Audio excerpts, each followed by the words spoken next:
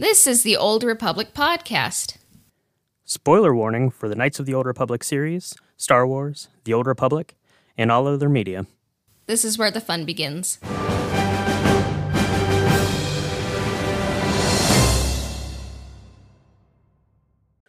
Well, hello there, and welcome back to the Ebb and Hawk podcast. Today, we have a really fun episode planned for everyone. We're going to be talking about a book today, and it's a book. It came out just this past year, this last April, and it was something that we were both pretty excited to get and read and learn all about the, as they're called in the book here, the first family in Star Wars. But today, we're going to be talking about Skywalker, A Family at War by Kristen Baver.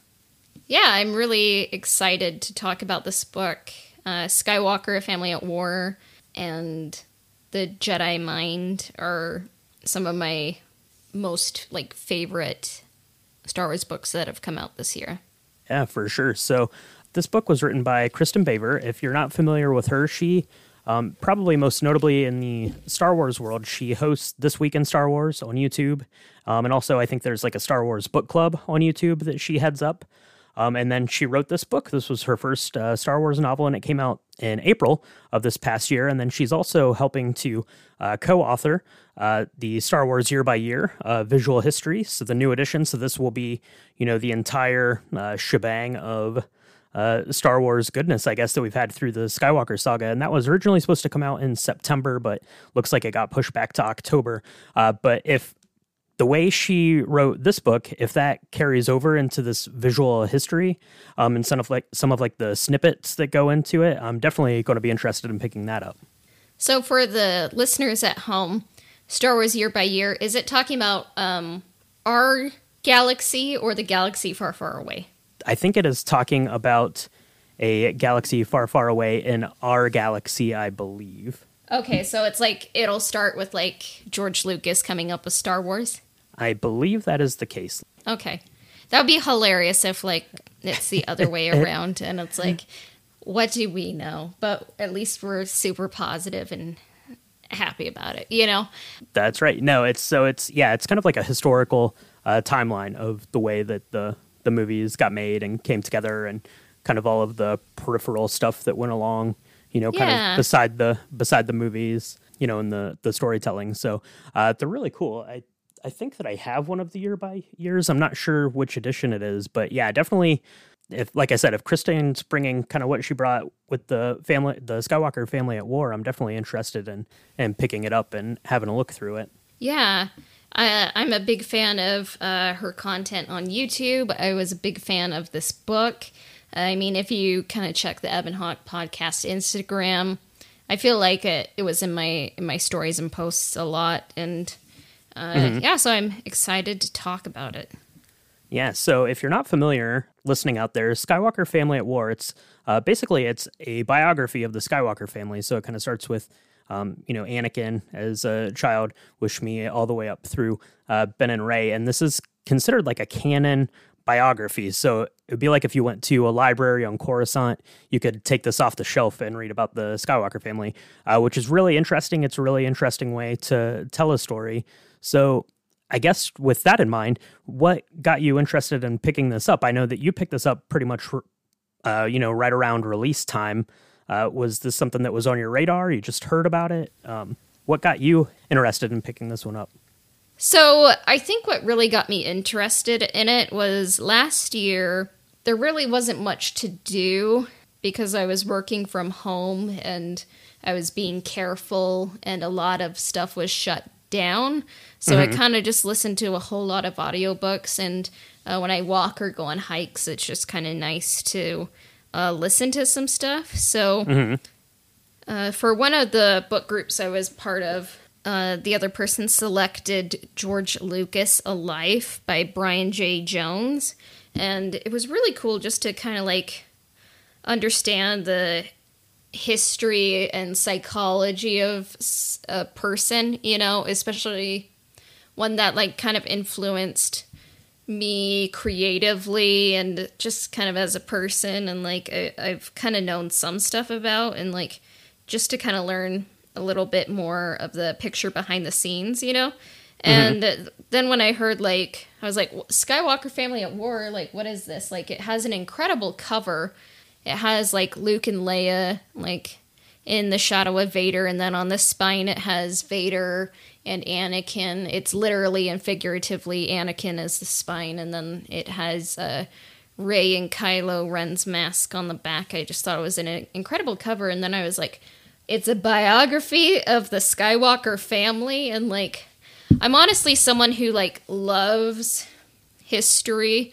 Like, when The Crown comes on, I'm like, oh, I'm going to have to pretend to be sick, you know? Like, so I can, like, right. watch all these episodes kind of, like, all at once, you know? But it just seemed like a clever idea, and it hasn't been... I don't think it's really been done before, to my knowledge. And I was just like... Because there's a lot going on psychologically with this family, and sometimes I think it isn't always shown on screen, just kind of the style of story it is. Sometimes it's just more just like da-da-da-da-da-da, you know, like they kind of just gallop along. But sure, yeah.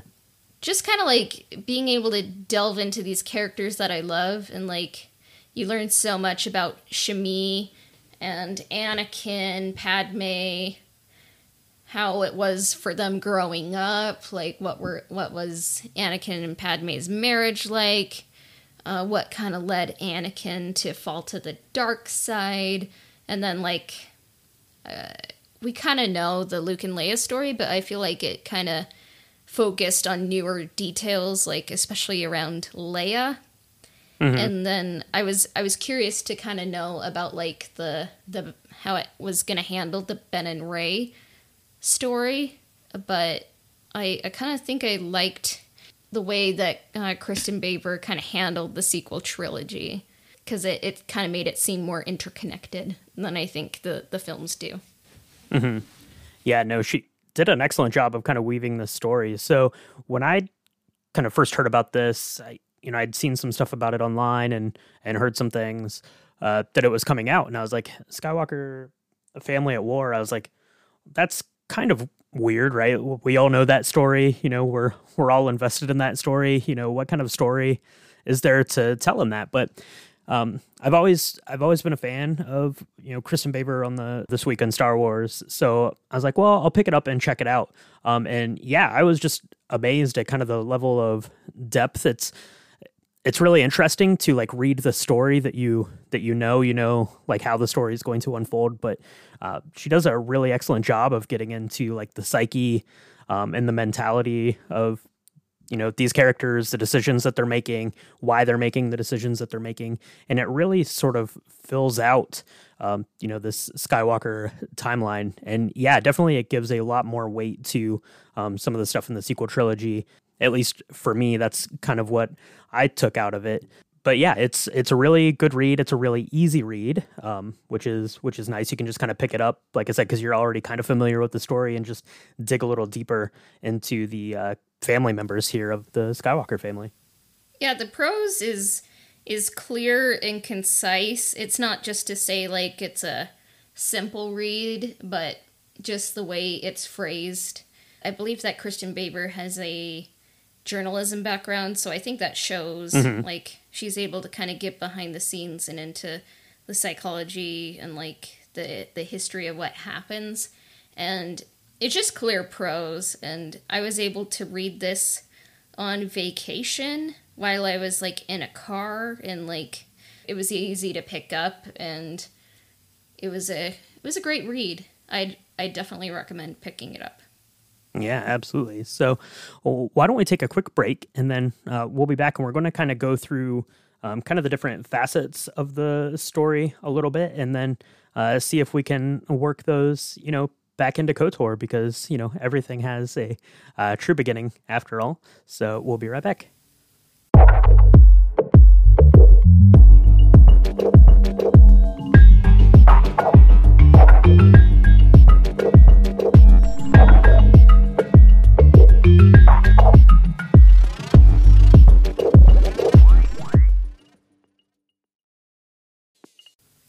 Alrighty, so the Skywalker saga begins with the one and only Anakin Skywalker. And it was really cool to get a little bit more depth into what Anakin's childhood, being raised with an only mother as a slave on Tatooine, was like. What did you think about that? Yeah, so I liked getting into that kind of part of his story quite a bit. Obviously, we know just from watching and the way his relationships carried on through the Clone Wars and his turn to Darth Vader that he really was kind of longing for a father figure. But this really kind of explored his relationship with his mother a little bit more.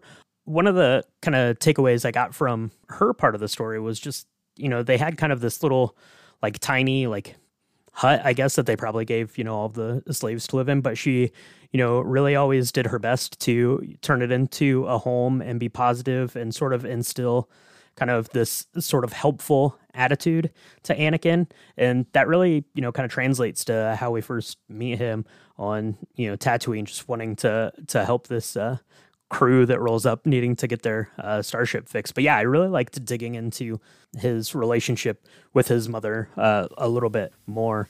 Yeah, and it really gave a whole lot more depth to Shmi, which was really cool to get.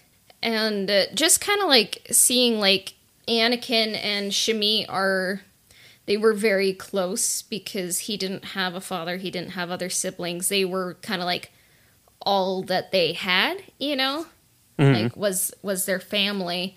And I kind of think like it didn't quite come out and say this in Skywalker, A Family at War, but when I was reading The Hero with a Thousand Faces by Joseph Campbell, it's a book that like kind of talks about like mythological beats, like kind of like a universal storytelling, kind of like the cycle things go through. And like a lot of like, I think some of the book, like, you could probably be like, okay, that's kind of outdated and stuff. And it kind of talked about, like, one thing that was outdated was, like, kind of talking about Oedipus, and I'm like, why is he talking about this, But I think when I was reading The Hero with a Thousand Faces, I kind of understood where George Lucas was coming from when he was writing the prequels, because Anakin, when he leaves Tatooine, all he had was his mother.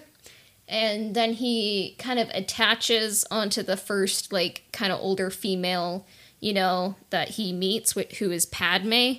And I think, like, Anakin, he is very passionate, I think. And he does love people, but I think he just doesn't know quite how to love them. And I think that's kind of, like, the fault of the Jedi, and like maybe just like kind of like losing his mother at an impressionable age, and like losing Qui-Gon like right after that, and so I kind of was like, like kind of how Anakin is as a kid, like his mother was his whole world, and then that kind of the pattern kind of like transfers, over to Padme, and then Padme's his whole world, so when he loses his mom,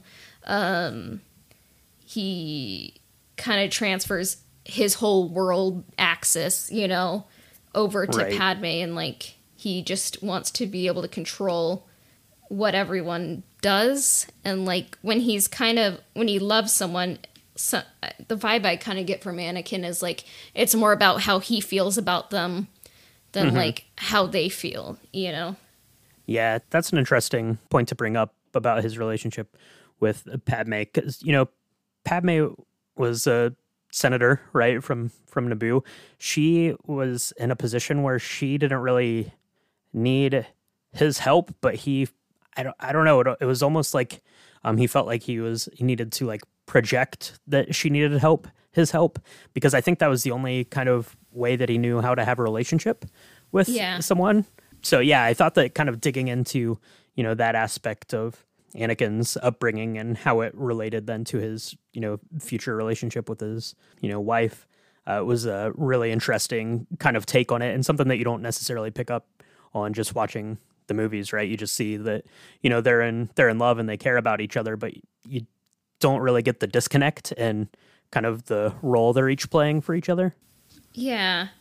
And it was kind of interesting to see, like, between The Phantom Menace and Attack of the Clones, like, what happens with Anakin in canon, you know? Because just his personality and, like, the personality expected of, like, a young Jedi, just very different. And, like, Obi-Wan's a good guy, but, like, I think Anakin just needed a more experienced father figure, but he's just kind of like a reluctant older brother, you know? And I think that Palpatine is always, like, 15 steps ahead, and he was able to kind of, like, be there kind of behind the scenes influencing Anakin, like, from probably The Phantom Menace, you know? And one thing I liked that this book pointed out that I don't think I ever realized is, like, Anakin loses his mom, and then the Clone Wars start, and then he gets married probably in the span of a couple days. Like, I think he loses his mom, you know, and, like, he's not able to grieve, or, like, oh, and he killed the Tusken Raiders, so it's like, he lost his mom, killed the Tusken Raiders, confessed that to Padme. They go to Geonosis, the Clone Wars begins, and then he's a knight, and then he's married, all in secret, and then it's like, what does that psychologically do to a person? You know, like, that happened in that short of a time, and, like, it's not like Jedi are, like, given therapy. Like, I honestly was, like, reading this book, I'm like, oh my goodness, everyone needed therapy this whole time. Instead of, like, a Star War, they just needed a Star therapist, you know?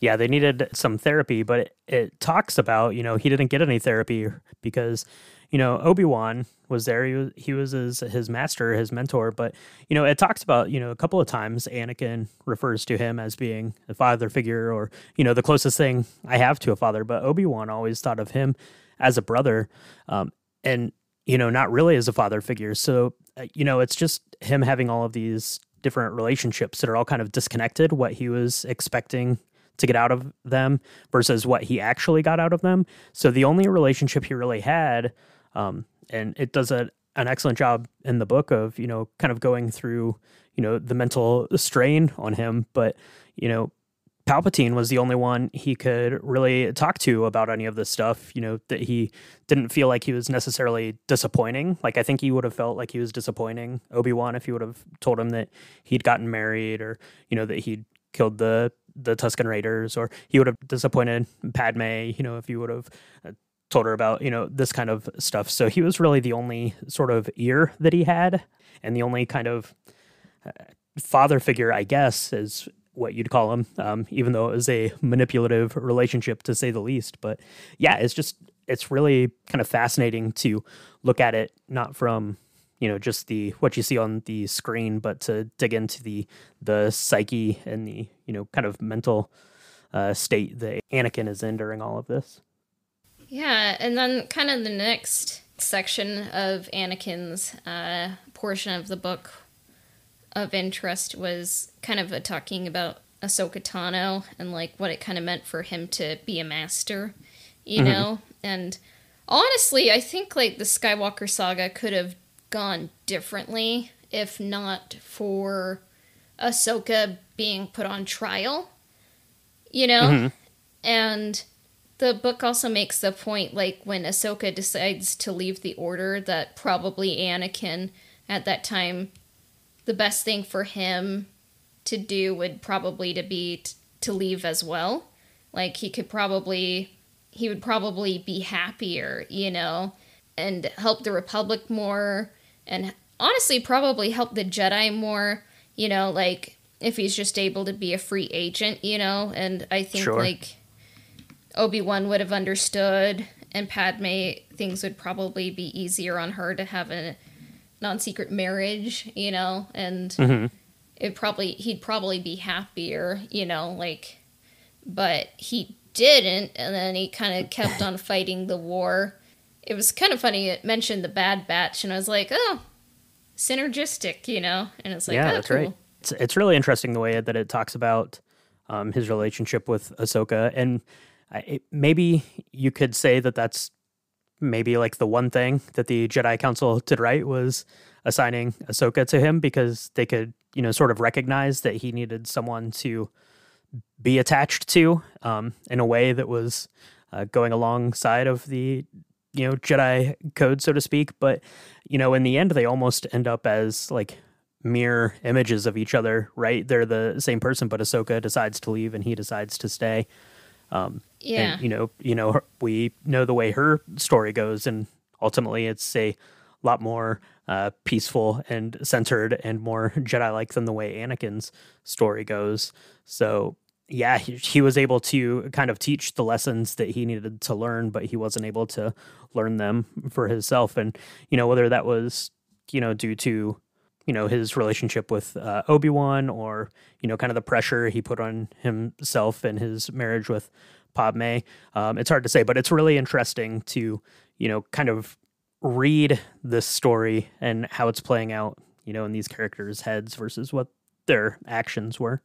Yeah. And kind of like after Ahsoka leaves, you kind of see like, I think Anakin is just kind of like stretched too thin. Maybe he's good at war, but maybe that's not good for him as a person, and like I think you kind of see like his relationship with Obi-Wan kind of start to be strained, and you see like when Clovis comes onto the scene, like you see some bad you see some like I guess what would you say, like when Clovis comes onto the scene, you kind of see some bad traits Anakin has, like front and center, like it's kind of possessiveness. Yeah, it's just, definitely possessiveness. Yeah, that's a really good way to put it. But yeah, overbearing, possessiveness. And that's not something that Padme needed in a relationship or wanted. Like I said, I think it was, just him kind of projecting what she needed onto her rather than, just being a real partner for her. And that's probably largely in part due to the fact that, they both were under pressure to kind of keep this thing secret. So, yeah.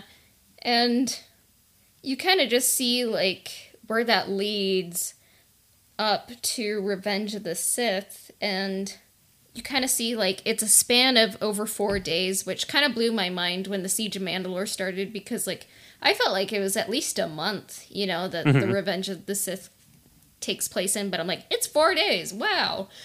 Okay. But one complaint some people have about the Revenge of the Sith movie is that Anakin's turn to the dark side is too, it's like a light switch, but I would be like, I think you weren't really paying attention, because like kind of throughout all of Revenge of the Sith, like there's just kind of like doubts and everything getting peppered in that Anakin has. But what I love about this book is like it really showed that like Anakin's fall probably really began in The Phantom Menace, and it's just kind of like some things had a big impact, and his shift to the dark side was kind of inevitable, and it really felt gradual the way that the story happened. Yeah, that's one of my favorite parts about the book, right, is that the downfall is coming, but the way that she kind of weaves the story and picks up all these little breadcrumbs along the way, and it stops to make you think, oh, that really was pretty impactful for him, right? And just to dig into the emotions kind of behind the actions and the simmering and the not able to talk to anyone. So when they're at the opera and he's talking to Palpatine about it, and he says that he knows about the Tusken Raiders, and it's fine, no big deal. You can talk to him about it. Then his fall is kind of already set at that point, I think. Yeah, and it doesn't make it any easier. Like, I don't know, whenever I watch Revenge of the Sith, I'm like, and then they were happy, and Obi-Wan was like Luke and Leia's uncle, and everyone was happy, but it happens, and then you kind of learn like what happens to Obi-Wan and Anakin, and I feel like this book kind of gave some hints as to what's to come in the Kenobi series, honestly. And then you kind of also learn more about what happened to Padme, her family, what they were told, what happened, and then like where Luke and Leia end up. And the second section, is all about the twins, Mm-hmm. And I believe the first section was called The Father, wasn't it? Let's see, I have it right here. Let me take a look. The first section is called The Father. Yep. About Anakin. Oh, yeah. So then... And then section 3 will be called The Dyad, so spoiler alert for later. But, yep. Yeah. Like, what did you like about, like, kind of learning about, like, Luke and Leia's upbringings? So kind of the big takeaway, just, kind of from their, kind of beginnings, right? They're both sent off to adopted family. Luke's sent to live with his aunt and uncle. Leia's adopted by the Organas. But they both kind of grow up with this longing to kind of be their own person or to be recognized. Like Luke really wants to kind of go, make his own way, through the galaxy. He wants to get off of Tatooine and, do something different than what the Lars family is doing. Leia just wants to, kind of grow up and show that she can, sort of take over and be trusted, to be a part of this rebellion. And I think that that's kind of interesting that they both were in these adopted family kind of situations, and they both had, kind of similar ideals about what they wanted to do. I don't know. I just thought that was kind of interesting that they were in, completely different, environments. One poor moisture farmer and the other, wealthy princess, but still had kind of the same head on their shoulders at the end of the day. Yeah, it is interesting to see kind of the similarities that Luke and Leia have, and then kind of like the different nurturing like each had. Like I would say both of them were happy, but it's just kind of interesting to see. Like I think there's a meme where it's like Obi-Wan is asking Padme like, oh, where do you want the kids to end up? And it's like, oh, Leia can be like a princess on Alderaan, and then it's like, what about Luke? And it's like, he can be a farmer or whatever, who cares, like right. It's just kind of like, it was really cool to learn more about Leia's upbringing, because I was like, this is almost like perfect, I think. Like if the galaxy weren't like in a galactic civil war and the Death Star didn't exist, like I feel like her childhood was perfect, honestly. Like Bale is like the best space dad there is, I think. And learning more about Leia's mom, Briha Organa, and like how she was happily adopted, and kind of like almost like she was like Padme incarnate, and like Leia's just a really cool character, and just kind of reading Bloodlines and everything, like I feel like Claudia Gray really gets Leia, and yeah, she understands her really well, because I'm about 100% sure she wrote Princess of Alderaan too. So oh yeah, so she did a lot of work for Leia, and like it was just really cool to kind of be able to learn more about Leia's upbringing, because we don't really get it as much in the movies. We kind of we also got some information on Luke. Like it's just kind of funny, because like it just kind of makes you wonder, like if the positions were reversed, like maybe like Leia would probably want more than like growing up on Tatooine, and like kind of long to make a change in galactic politics, like but she's from like the Omaha of the galaxy, and like I bet like Luke would still find things to whine about on Alderaan, but I think he would enjoy it, like he'd have a cool cape like Senator Organa, but it talks about Luke growing up on Tatooine. Like they weren't able to have kids of their own, the Larses, but they did love him, but like it's hard growing up in a desert, like as a moisture farmer, and like Luke kind of has his head in the clouds and like you kind of get the impression like Luke thinks he's meant for more in this life than like living on Tatooine, like, and his uncle is like, okay, I need you to like focus, kid, because like this is kind of our livelihood, and he's just kind of goofing off, and then of course like a movie, in 1977 came out called Star Wars, and then that kind of happens, in this book.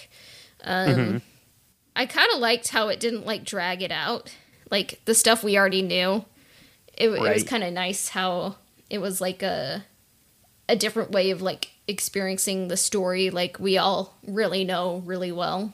But what I kind of liked was like kind of learning the information between the movies and like what it meant for the psychology of each of them, and like, because like going from Star Wars, to Empire Strikes Back, like it talks about how Leia lost her family, her whole planet, her whole heritage and everything gone in an instant. But it was kind of talking about like Leia is able to kind of learn how to kind of push some of what she's feeling down to be able to help other people.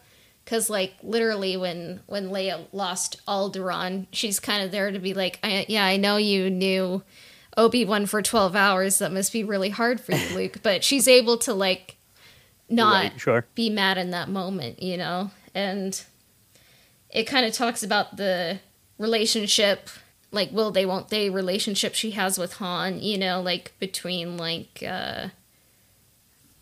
Star Wars and Empire Strikes Back, and, like, how the rebellion, like, kind of needed leaders. And that's why, like, I think Luke, Leia, and Han are kind of promoted, like, they're really high up in the ranks, Yeah, and I think that's just kind of attributed primarily, I think, to Leia's kind of upbringing. She was kind of raised in this leadership role to play a key part in the rebellion. And I think you can definitely see that. I mean, you see it like on the Death Star when they go to rescue her, and she basically just, takes over command from Luke and Han and Chewie and to get them out there. But yeah, she doesn't really, have a chance to grieve.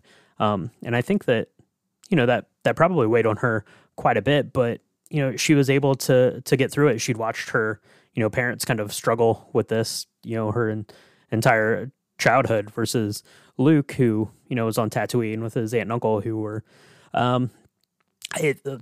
clearly, love Luke and one of the best for him, but we're more of keep your head down, don't cause any trouble, because we don't want, we don't want your dad to show up and find out that you're here. So just a kind of completely different circumstance. But yeah, as they get into, the rebellion and are taking up kind of, prominent, leadership spots, Leia's, taking charge, sending out missions, going on missions, figuring out where to go, where to run, where to hide, where to attack, things like that. And, Luke's just trying to figure out what his place in all of this is. So it's kind of a different path that they're each taking through leadership. I mean, Luke has the ability to use the Force, which certainly is handy for the rebellion. But I think this is where Leia really shines as, a strong and independent and intelligent leader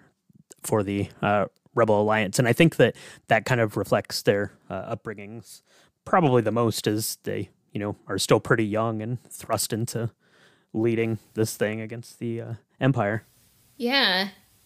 And it's just kind of interesting. Like, I think this book, like, maybe because, like, I knew the twist before I even saw Empire Strikes Back, really. But it really gets into, like, what it would mean for your father to be Darth Vader. Like, I think, like, the full psychic trauma, kind of like his whole life was a lie.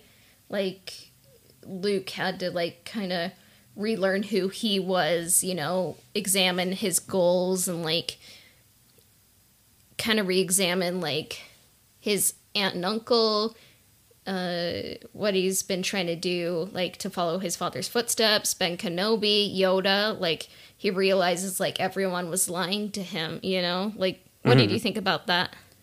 Yeah, I thought that was interesting. That was something that, you had to come to terms with. And then I thought that it was really interesting is that he kind of is on this journey himself to learn those things, learn how to reconcile that, within himself with, with Obi-Wan, with Yoda, to kind of make peace with it. But Leia never really had that opportunity.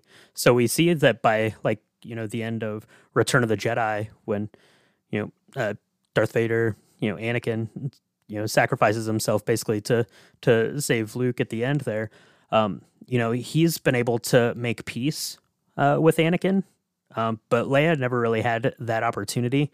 And you mentioned bloodlines, and it gets into that in that book there a little bit more there. But yeah, I really liked, kind of looking at the psychology of, having the opportunity to make peace with yourself versus, not being able to, or not afforded that opportunity, because Leia had, she had stuff to do. She was busy, but, Luke was able to kind of overcome that. And I think that that's really where you see, the big kind of disconnect in what's going on, as we start into the sequel trilogy. Yeah. And then it was really cool to kind of see, like, what it meant for Darth Vader to learn that he had a son. It kind of talks about, like, the Charles Soule run of comics where, like, Darth Vader kind of learns, like, what happened to Padme and everything. And then, of course, the Return of the Jedi happens, like, and it's just cool to kind of see it covered with new eyes, and kind of new perspectives. And kind of at the end of this section, you're like, and everything is gonna go perfectly fine. And then it's kind of like part 3 of the dyad, and it's like, everything did not go perfectly fine, but... Right. Yeah, so for Anakin to find out that he had the children, to have had a son, that was kind of the ultimate in being able to forgive himself and to find kind of that love he'd been looking for the whole of the prequel trilogies. And that was ultimately what Palpatine hid from him, was, just that knowledge and just that love, and just that, he was, able to have this relationship. And that's ultimately what Palpatine stole from him, and, kept him being Darth Vader, when he wouldn't have had to have been. If he probably would have just known, then, would have all been different. Yeah. What I like about the dyad section is that even though, like, Anakin's not alive during this trilogy, like, your grandchildren, and your children still kind of have to deal with, like, the shadow, and right.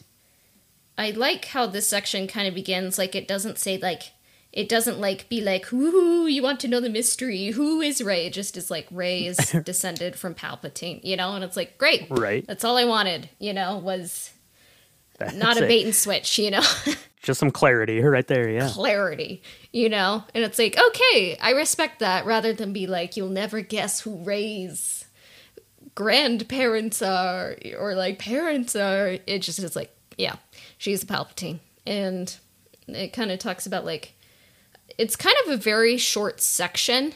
I believe we'll get more sequel content in the future, but I like how it kind of talks about, like, Ben is a chocolate cupcake with, like, the light side frosting, and then Rey is a like a light side cupcake with, like, dark side frosting. They kind of balance each other out. They are a dyad. Mm-hmm. Yeah, I thought that that this section, like you said, it is a little bit shorter, but I thought that it was pretty interesting, kind of the way that it talked about each of these characters and kind of fleshed out, why they were the way that they were. So it talks a lot about, like, Ben's expectations on him, Leia was busy. First Order was coming. She was a general. She's trying to figure out how to be a mom. His dad, Han, trying to figure out how to be a dad. Leading the revolution on Kashyyyk and all this stuff. So he's off with his uncle, kind of feeling like he was abandoned a little bit.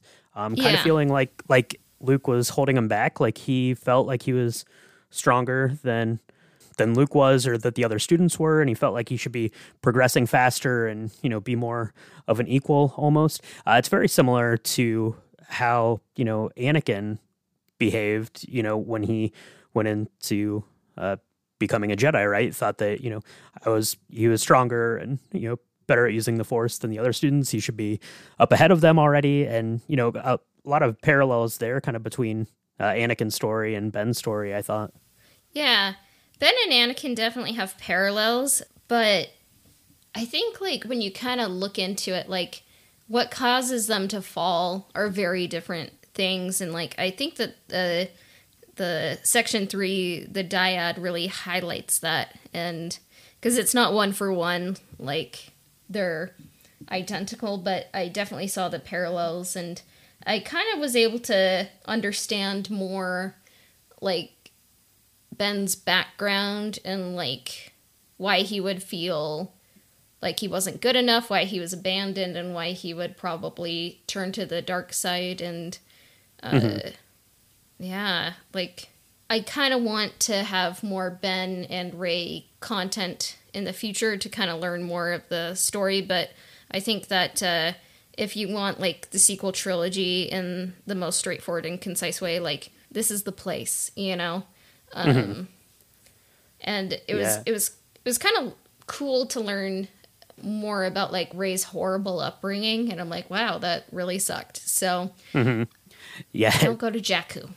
It didn't sound good for sure, but I like that it highlighted that she was still, like, despite all of that and despite her lineage, she was still very kind and still very like self-reflective. And one of kind of my favorite parts of the book, it talks about when she returns to Ahch-To, in the end during the Rise of Skywalker, to basically put herself into isolation because she's afraid of herself, basically, and she's afraid of what she could do. I thought that was really interesting, and it was really interesting to read it as opposed to just kind of seeing it on screen, just for a minute or two, but kind of reading through the thought process of her, deciding to go back there and isolate herself, and then having one last confrontation with Luke there to persuade her into carrying out the task before her, to not be afraid of who you are, and that doesn't define who you're going to be. I thought that was really interesting, really well written, and something I hope we get to explore a little bit more here in the future. And it kind of talks about how Rey finds the Resistance, and like Finn and Poe and Rose, and I mean sometimes like the Rise of Skywalker moves so fast, but I like how Baver is able to kind of justify like what's happening, and like kind of keep it on the story and the characters, kind of like able to examine like psychologically where are the characters coming from, why are they doing what they are, and it was really cool to like have Ben, kind of come back to the light side, and then it talks about the dyad between Ben and Rey, and I would love to learn more about dyads, and kind of what that means. And I think just one hard thing for me is like it's just like Ben turns good, and it's like I'm good, I'm dead, like it sometimes that's quick, but I feel like it was executed well in this section, and it was well written, and I kind of was like, Rey's a Skywalker, like, okay. But in this book, I thought it made sense, What did you think? Yeah, I mean, that's one of the things that I really like about Rey's story in particular, and the way that it lays it out in the book, because that was one of the things that you heard the most.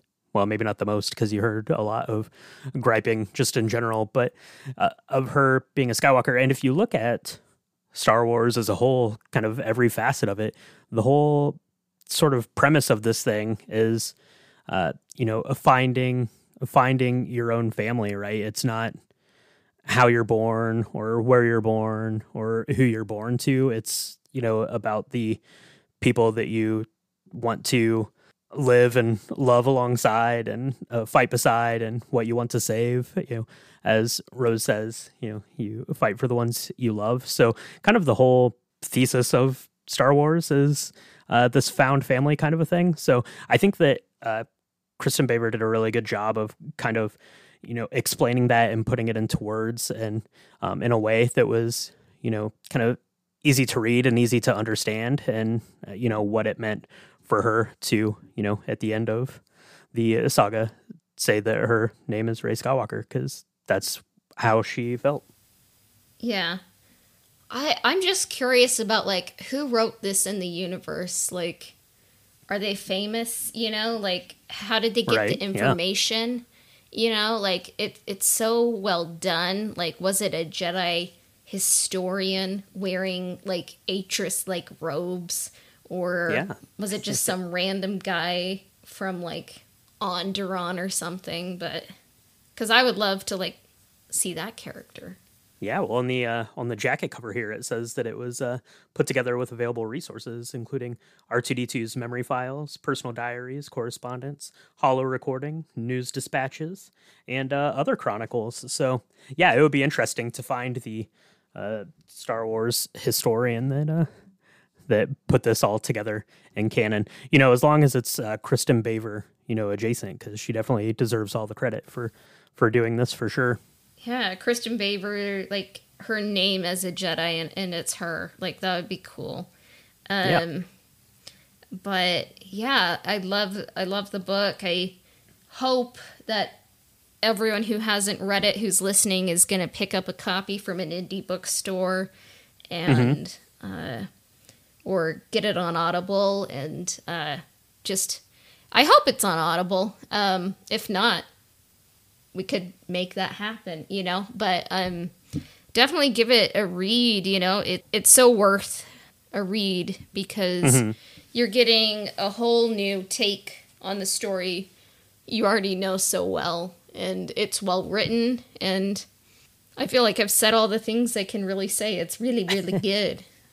Yeah, it's definitely worth your time to read. Like I say, if you just think about it, you're like, oh, this is a story I already know.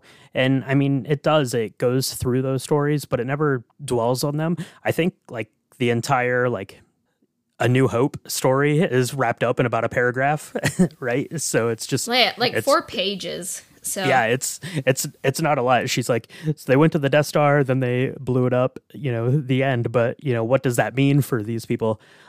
Which, if you're a fan of this podcast, that's what Cassie and I are super interested in. So so definitely give this one a read for sure.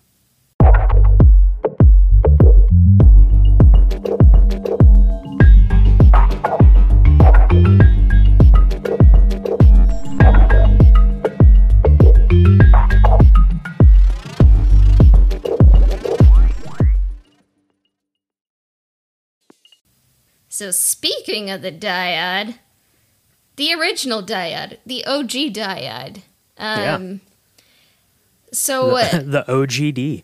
The OG dyad. Like, we can find a way to kind of like combine that into a word that people would probably be like, that sounds stupid. Like, almost as bad as naming a podcast the App and Hawk podcast. And then people are like, how do you spell that? And then you have to spell it out, and they're like, what does it mean? And it's like, oh, it's the name of the spaceship in an old video game from 2003 and 2005, like yeah, not that that's topical or anything, but the original dyad, Bastila and Revan, the Skywalker family at war just like got me curious about what a dyad means, because I feel like The Rise of Skywalker it kind of just almost like touched the surface of like what it means for a dyad in the Force, you know? And I feel like each dyad in the Force could kind of be different, you know?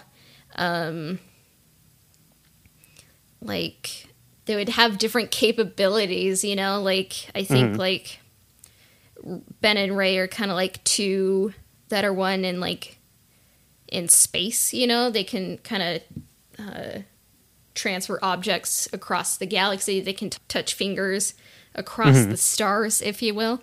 And I was kind of like going like, like, because of course we have a KOTOR podcast, and like, I think the sun never sets on the KOTOR Empire, you know? Right, yeah. And I was kind of like, like, what would a dyad look like with Revan and Bastila, you know? Like, what do you think that would mean? Yeah, so I mean, I guess it kind of the simplest terms are these Force dyads are like opposite sides of the same coin. Now, I guess that could mean a lot of different things, but there are definitely some parallels between Bastila and Revan and, you know, Rey and Ben, you know, a dyad we haven't seen in generations. The big one for me, and probably the most obvious one to everyone, is, you know, Rey ends up saving Ben, saving his life, and ultimately redeeming him. And that's, you know, something very similar to what we see Bastila doing for Revan. Now, I wonder is that what, you know, kind of kickstarts this dyad? Probably not, because, you know, in The Last Jedi, we'd seen them already coming together. So I think it's just kind of two powerful beings in the Force, kind of like I said, two sides of a coin. But that's kind of the big parallel for me. That's, you know, that's how I see it, and how kind of these things are getting started. And then, you know, they're able to communicate through the Force, which is important. And, you know, ultimately the dyad comes together to either, I guess, save the universe or destroy the universe. I guess if they were a dark side dyad, I suppose that's possible too. Yeah. But, you know, basically you kind of need these two parts to bring balance to the Force, right? Because, like I said, it's opposites almost. So yeah, because I think, like, if you kind of look at the story of KOTOR, it kind of goes along really well with, like, the sequel trilogy. So I really think that, like, the writers of Star Wars, you know, the sequel trilogy, they do know the story of KOTOR, and, like, maybe they kind of, like, take references, you know, or kind of, like, allusions to it, you know, in their stories. But the galaxy in the sequel trilogy is kind of like still at war. You're kind of like still dealing with the ramifications of war in the galaxy. And like, I think when I first was watching the sequel trilogy, I'm like, oh yeah, because Return of the Jedi, the Empire died, but no, they're here, but the First Order. But I was like, I was looking at history and I was like, oh, World War I happened, you know, but then World War II still happened, you know, and then it's like, you kind of have to look at it like that, you know, like, and like, we're still talking about the ramifications of World War II, like, every day, you know, and so these things don't just go away, you know, and like, so the state of the galaxy in the sequel trilogy is bad, you know, and I think the Force is like, okay, the Chosen One did his part, and now I'm gonna have to, like, kind of have these two that are one, you know, like light and dark, and kind of bring balance back to the galaxy that way, you know, and I think that's kind of what happens in Knights of the Old Republic too.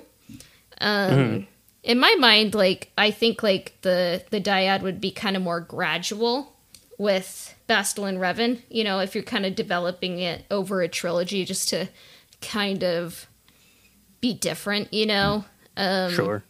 And, like, it kind of shows that the galaxy kind of needed a second chance, kind of like Revan and Bastila both did, like, and they're kind of able to save the galaxy through their bond, their dyad, and it'd be kind of cool to, like, see, like, what their dyad would look like. Maybe it's like their mind is kind of similar, not like mind reading, but like, or maybe like they're connected in dreams or something. But it'd be cool to kind of see like the similarities and the differences, kind of like how Ben and Anakin are similar, but not one for one. Yeah, I'd be really interested to see how you could play up other aspects of the Force dyad. I mean, in the sequel trilogy, we get the Force time events going on, in The Last Jedi. And then, kind of at the end, they're able to, kind of pass the lightsaber from Rey to Ben, kind of through this kind of dimension of the Force that they're able to tap into as a dyad. But I think that, there would be other sort of, I don't want to say powers, but other sort of, kind of abilities that you would have by having kind of this two-part of the Force going on. And I don't even necessarily think that they would all have to be the same. I think that you could have, probably different kinds of dyads going on, with different abilities and different ways to see the Force. And I think that that's something that getting into in the High Republic a little bit. One of the passages are talking about how you always meditate with your master, but then when your master dies, you're doing it alone for the first time. So I think that there's kind of, sort of like smaller dyads, kind of all throughout the Force. But, Revan and Bastila, Ben and Rey, those are kind of the big ones, I think. Yeah. Because, like, in the old canon, like, you would kind of have, like, a bond with your master, Because it's kind of like you're familiar with each other. It's like you kind of get to know the quirks of the other person, But it kind of was like, whether in Knights of the Old Republic 1 or Knights of the Old Republic 2, it's like Kreia and the Exile, like, it was on a whole other level, and like Bastila and Revan, different level than that. So it's interesting for sure. Yeah, it's fun to think about, and it would be really fun to see on screen, because then when you watch the sequel trilogy and they make mention of a dyad, haven't seen in generations, to then, see the dyad and what that looks like and how it looks different, 4,000 years removed from it would be pretty cool, I have to say. Yeah, so what do you think a KOTOR biography would look like? Okay, so if we're doing like a Skywalker family at war type of a thing, in the KOTOR universe, which would be pretty awesome.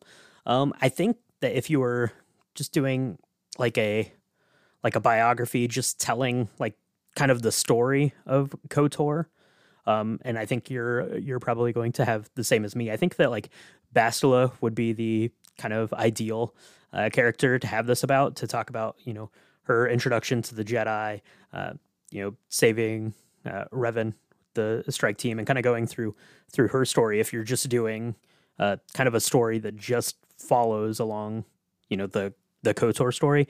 But if you stretch it like out beyond that, if we're looking at like a single character, I think that Malik would be a really interesting biography to read, to learn about, his becoming a Jedi and what ultimately led him to, follow Revan and then betray Revan and, carry on this dark side, which seems, from the game like something he was, at least a little bit hesitant or reluctant to kind of at the start. So I think that his story, if you like took it beyond the Knights of the Old Republic like game, like that section of the story, would be pretty interesting.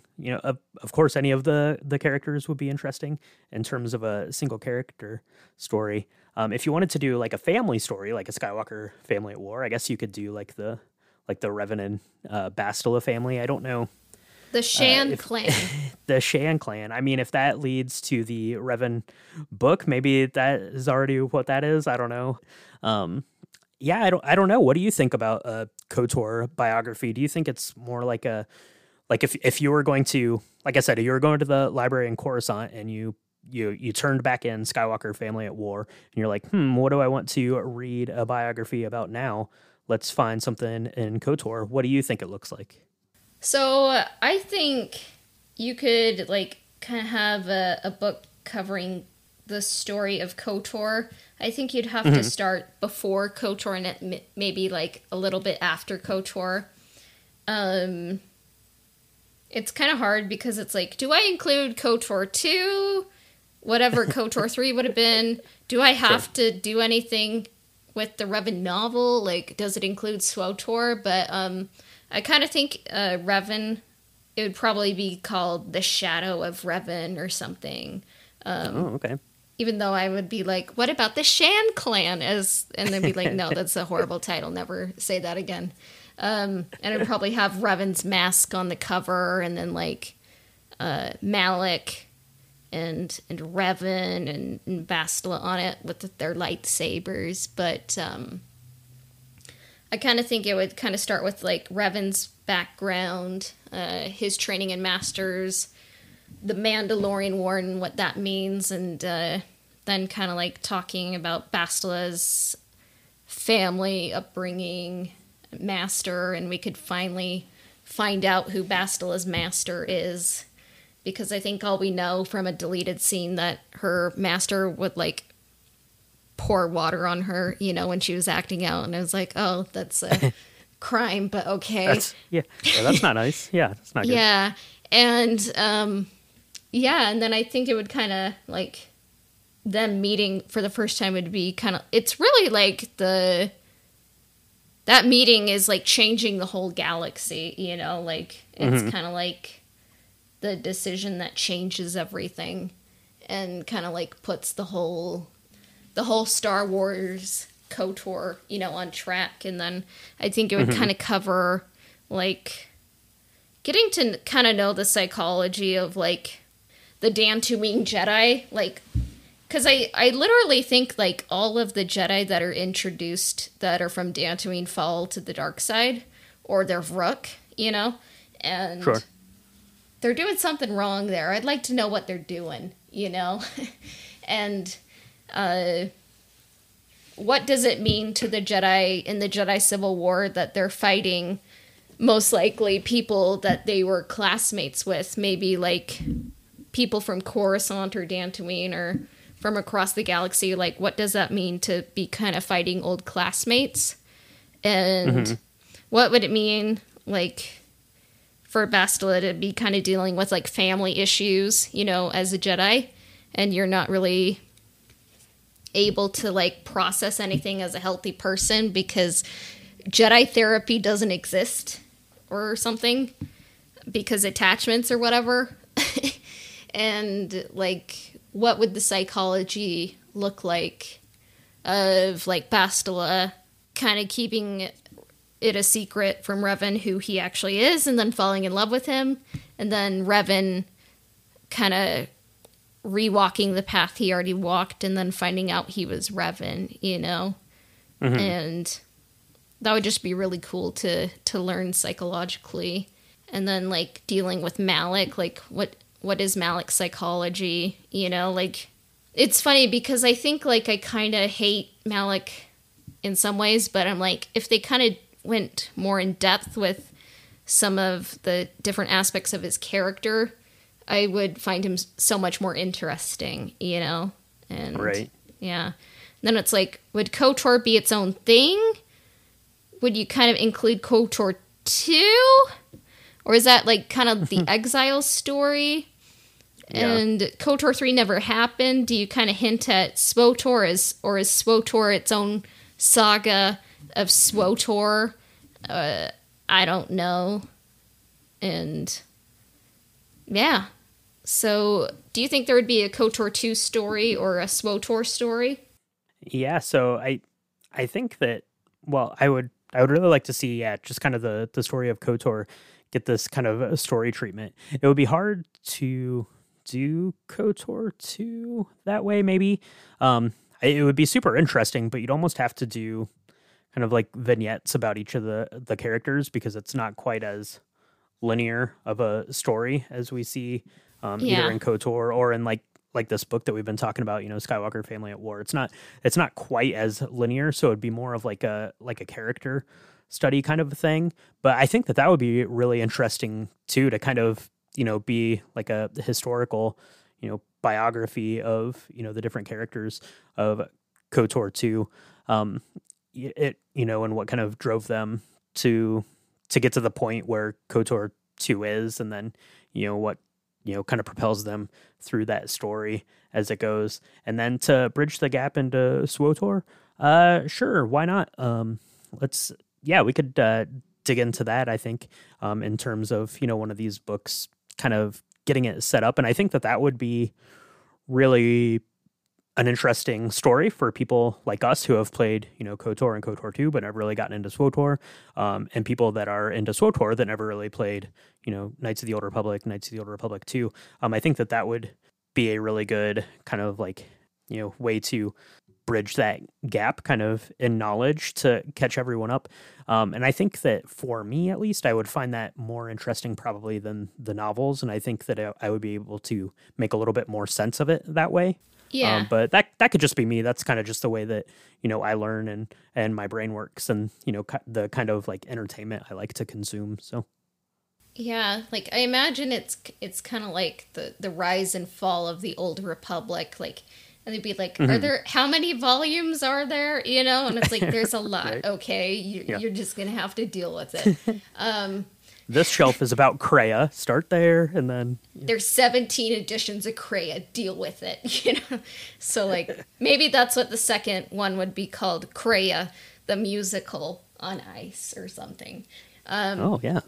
I would watch Kreia the Musical on Ice, actually, but spoiler. Yeah. That's how we're doing Knights of the Old Republic 2. We're doing as an Icecapades show through the lens of an Icecapade, not a movie. Just kidding. It's gonna be mind-boggling, like how to break it down. But like we're in season 2, we'll cover KOTOR 2. Like it's kind of more of a novel, I think, rather than a movie. But we'll still do fan casts and all that. But KOTOR 2, we could just rename the podcast Kreia. But maybe people would be like, "How do you spell that?" And we'd be like, "Darn it, okay." Dang it. And then but yeah, so. There is our episode on the Great Skywalker, A Family at War by Kristen Baver, and then we found a way to link it to KOTOR because of course we did. So any other closing thoughts, Brian? So I have a couple of notes here, my final thoughts on Skywalker, A Family at War. And it's that I absolutely love it. And retelling this familiar story in a way that makes you examine the psyche of these characters is amazing. And please do more stories like this. And thank you, Kristen Baver, for making this book, because I thought it was awesome. And I love the way that this story was told and woven. And I think you could do it for a bunch of different characters and a bunch of different aspects. I think like a Clone Wars version of this would be really interesting to get into like the psyche of the clones and the Jedi generals and that kind of thing. But yeah, I think you could really break it down and tell a lot of different Star Wars stories like this, and it would be really amazing, and I would be first in line to pick them up. Yeah, I mean, if you did the Clone Wars, it could be called the Clone Crisis or something. So yeah, I know someone who would really like that book. So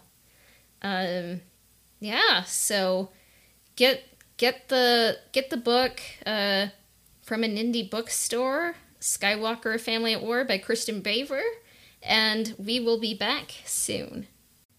And you can find us on Instagram at Old Republic Podcast. And if you want to connect with me, I can be found on Instagram at astro_droid_, and you can connect with us on Twitter at Old Republic Pod. On Patreon, the link is in our Instagram bio, or you can find it at www.patreon.com/Old Republic Podcast. The Old Republic Podcast can be found on Spotify, Apple Podcasts, Google Podcasts, as well as everywhere else that Anchor podcasts are distributed. Subscriptions, reviews, and shares help us out.